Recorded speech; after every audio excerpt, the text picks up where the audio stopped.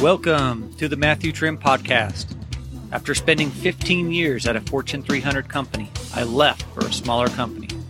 I soon figured out the systems, processes, and structure that I took for granted, for the most part, did not exist in smaller companies. This podcast is about transforming your company to develop these systems, processes, and structure to maximize growth and thrive. As always, I would like to thank those that will listen to this podcast. Please provide feedback. This can be done through the podcast Facebook page, Instagram account, or website. I would also ask if you are enjoying the podcast that you subscribe and like the podcast through any main podcasting hosting platform. This includes Apple, Spotify, iHeartRadio, and the tens of others out there. You should be able to find the podcast on nearly every platform. Thanks for subscribing and liking the podcast. It will help others find it easier with reviews and likes. Finally, as we start to come to a close on this long series, I would love to answer any questions that you may have about what we talked about in the previous episodes or about what you have to go through or what you have gone through. If there are enough questions, I will talk through them on an episode. If not, I will try and answer them directly. The theme for this week's podcast: we just went through a difficult time. How can we thrive? And now a word from a potential future sponsor. This week, as I have requested in the past, I would love to have Constellation Beverages as a sponsor. I have been a supplier to Constellation Beverages for many years in several industries. Constellation had the foresight in 2013 to acquire the Modelo brand, the Corona brand, and multiple other brands from ABI, which included the purchase of a large brewery in northern Mexico. They then took this brewery and have made it into one of the largest in the world. Why did they do this, you ask?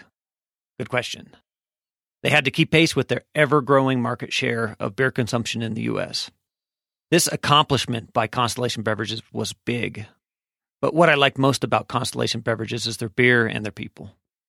I've been to the brewery multiple times in northern Mexico, and each time I go, I'm always amazed at the engagement, attitude of those that are working at the brewery. And that's really at all levels of the business.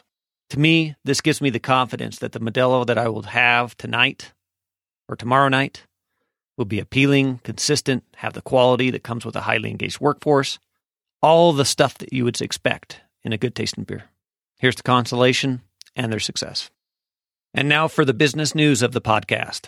This week's news article is titled, "Why Dropbox Shareholders Shouldn't Lament Its Layoffs." This article was written by Ryan Henderson for The Motley Fool on January 23rd, 2021. On January 13th of 2021, Dropbox laid off 11% of its workforce, or approximately 315 employees. They did this even though the company's revenue was up 16%. Overall, the company was performing well. Dropbox was clearly not in financial duress, as we have been talking about during this series, but they chose to lay off anyway. This layoff was so that they could increase focus on lean-in opportunities and what was most important to the business. Specifically, Dropbox was going to increase its talent density on the specific strategy of investing in new products for distributed works. I talked in depth in episode 1 in the series about looking for opportunities to really lean in for your customers or new products that will improve the company overall and help to drive growth into the future. This article in particular highlights that focus, and looking for opportunities at any time in the company's life is important and can ultimately be very beneficial. So in times of financial downturn, to be able to refocus, if done right, can be an amazing blessing for the company and for all those involved. The rest of the article focused on aspects of the stock price compared to their competitors. Once again, the article was titled, "Why Dropbox Shareholders Shouldn't Lament Its Layoffs." The reference to this article, as always, can be found in the podcast description. Before we get back to the theme of this episode, let's take a little bit of time to level set on where we are in the series since it's been such a long series. Episode 1, you prepped by getting in the right mindset. Episode 2, you determined what type of changes you were going to make. Episode 3, you determined how much and who would be directly affected from the changes. Episode 4, you then prepped for the day of, and then you went through the changes. You either laid off, furloughed, reduced wages, or a combination of the three. This episode is about what to do starting the day after making the changes. And finally, what I expect to be the final episode of the series, which will be episode 6, it will be an interview that I've actually already done with a friend that had to make some very difficult decisions back in early 2020. So thank goodness we're about there. Well, let's get back to the theme of this week's podcast. We just went through a difficult time. How can we thrive? That's a pretty straightforward theme, given the description I just went through about where we are in the series. So just to contextualize it once again, your company has just laid off, furloughed, or reduced wages. So the question becomes, how do you give a sense of comfort for those that were retained?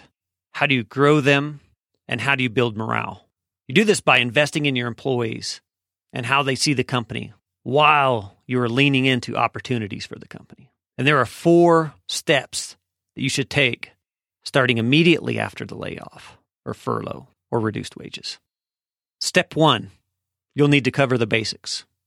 Many times when going through a significant displacement, and if you have followed the steps I've laid out in previous episodes, you have likely already shifted focus or changed what you're doing and how you are serving your customers.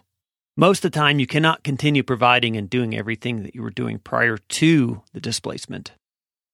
With the changes in how you operate in mind to cover the basics, you need to develop key process indicators and metrics that will help you track how the modified operations or activities are performing to your expectations.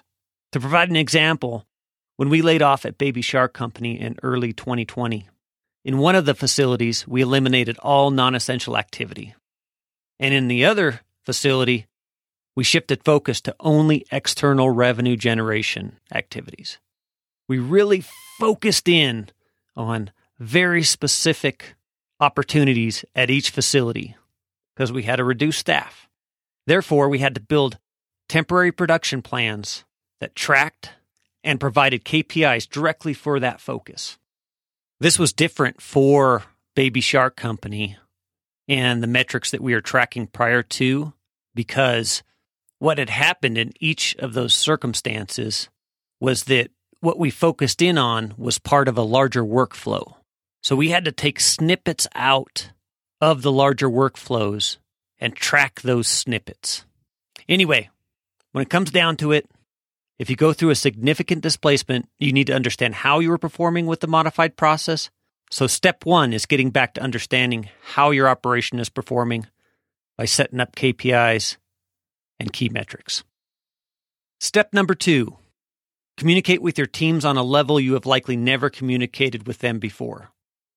When a company goes through something so traumatic, the team members that are retained typically have lots of questions. Questions like, when are we going to hire back? How is the company performing? Will this happen again? Will it happen to me? How does the market look compared to my company? Therefore, you need to foster an environment that allows for the necessary dialogue and the comfort level by your employees to ask these questions so that they can get answers and understand what is going on with the business. Therefore, it is important to set up a routine communication with your teams to allow this dialogue to happen. At Baby Shark Company, we set up biweekly calls to the facilities. In these calls, we talked about how the pandemic was playing out, what the market looked like, and where we were in relation to returning to a sense of normalcy. The communication was very informal outside of the status portion of it. People could ask questions. We just really had open dialogue on really anything that was on anybody's mind. And we talked through it right there. Looking back on it, especially as now that it is March in 2021 and it's been about a year since Baby Shark had its significant displacement, these conversations have been very effective. And if you talk to people at the facilities that have been involved with them, they would say the same thing. So for step 2, foster an environment to have deep conversation about what's going on associated with the displacement. Step number 3, you need to find opportunities to lean into what makes your company good. You can get a sense for what this looks like by reviewing your company's strategy prior to the significant event and combining that strategy with what you decided was most important to your customers, as we discussed in episode 1 of the series. If these overlap anywhere, then that is likely a place to start. So to provide an example, at Baby Shark Company, one of the operations strategic initiatives for 2020 was to beat our 2019 company facility efficiency goals. It was stated slightly different than that, but that was the general theme. Anyway, we also determined our customers did not want to see a change in their supply and delivery. So we had this desire to be more efficient with less people and be very flexible for our customers. This translated into an in-depth lean program with multiple Kaizens on the essential modified operations for each of the facilities. So year to date, 2021, we have performed a handful of Kaizen events at the facilities. The best part about the results associated with these Kaizen events is that on average, we have been able to increase output for those associated areas by up to 25%. Basically meeting our requirement of increased efficiency with less people. We took what we knew we could do, which was review our operations and improve on them by using lean tools, and we drastically increased our output in that process. This not only has an impact now, but it'll also have an impact well into the future for as long as we're doing that operation. The best part was that because of our reduced staffing, many of the team members that might not have had the opportunity to partake or be a member within one of the teams of these Kaizens were now able to. So they were able to grow, be energized, and get engaged through leaning in on what we did best. So step 3, find the opportunities to improve your process and engage your people. Step number 4, focus on the opportunities that will make your company stronger on the other side of the displacement. I talked about this idea when we were getting in the right mindset in episode 1 of the series. If there are ways to set yourself up for future success, you absolutely need to be doing it all the time. It doesn't require a displacement, but a lot of times displacements are a good time to step back and take a look. Just as was in the business news of the episode, Dropbox, even though they were not going through a substantial financial displacement, they laid off so that they could refocus with a mindset that you could make the company grow and improve by reducing your scope. Therefore, if your company must change to survive, change and thrive. As always, theories are best played out through actual examples. So here goes an example. Going into layoffs at Baby Shark Company, we knew that layoffs would be tough. We knew that the communication would be tough. We were letting go of people that had become friends and somewhat like family. We also knew that if we did it right, from a business standpoint, we could actually come out on the other end stronger so that we could not only hire back those that we laid off, but actually even hire back more. And this is exactly what we're seeing right now with Baby Shark Company. We knew that our cost decisions would put us in a very strong position compared to our perceived competitors. We also knew that as the downturn played out, there is going to be lots of opportunities for acquisitions of similar businesses with similar models. And so Baby Shark knew this going in because we had planned for it. And that's exactly what is happening. We are acquiring companies that are perceived competitors because they didn't do the necessary steps. They didn't take the thorough approach we have talked about in these episodes. And therefore, they're in a financial situation where they have run out of cash or their investors are no longer providing the necessary money to keep them afloat. And so they're selling. They're having to figure out another way of addressing the financial situation that they're in. And the strength that Baby Shark Company had because of the actions that we took and the planning that we took allowed us to really set ourselves up in the market so that we can better serve our customers long term. And all it took was planning. So step 4, focus on opportunities that will make the company stronger on the other side of the displacement. Find them, know what you're looking at, secure it properly, and make it happen. And now for the scripture verse of the day. It comes to us from Colossians 4:5. Be wise in the way you act toward outsiders. Make the most of every opportunity. I really like the second half of the verse. Make the most of every opportunity. That's really what we've been building to through this whole series. It's difficult, but we can make the most of it. Have a great week.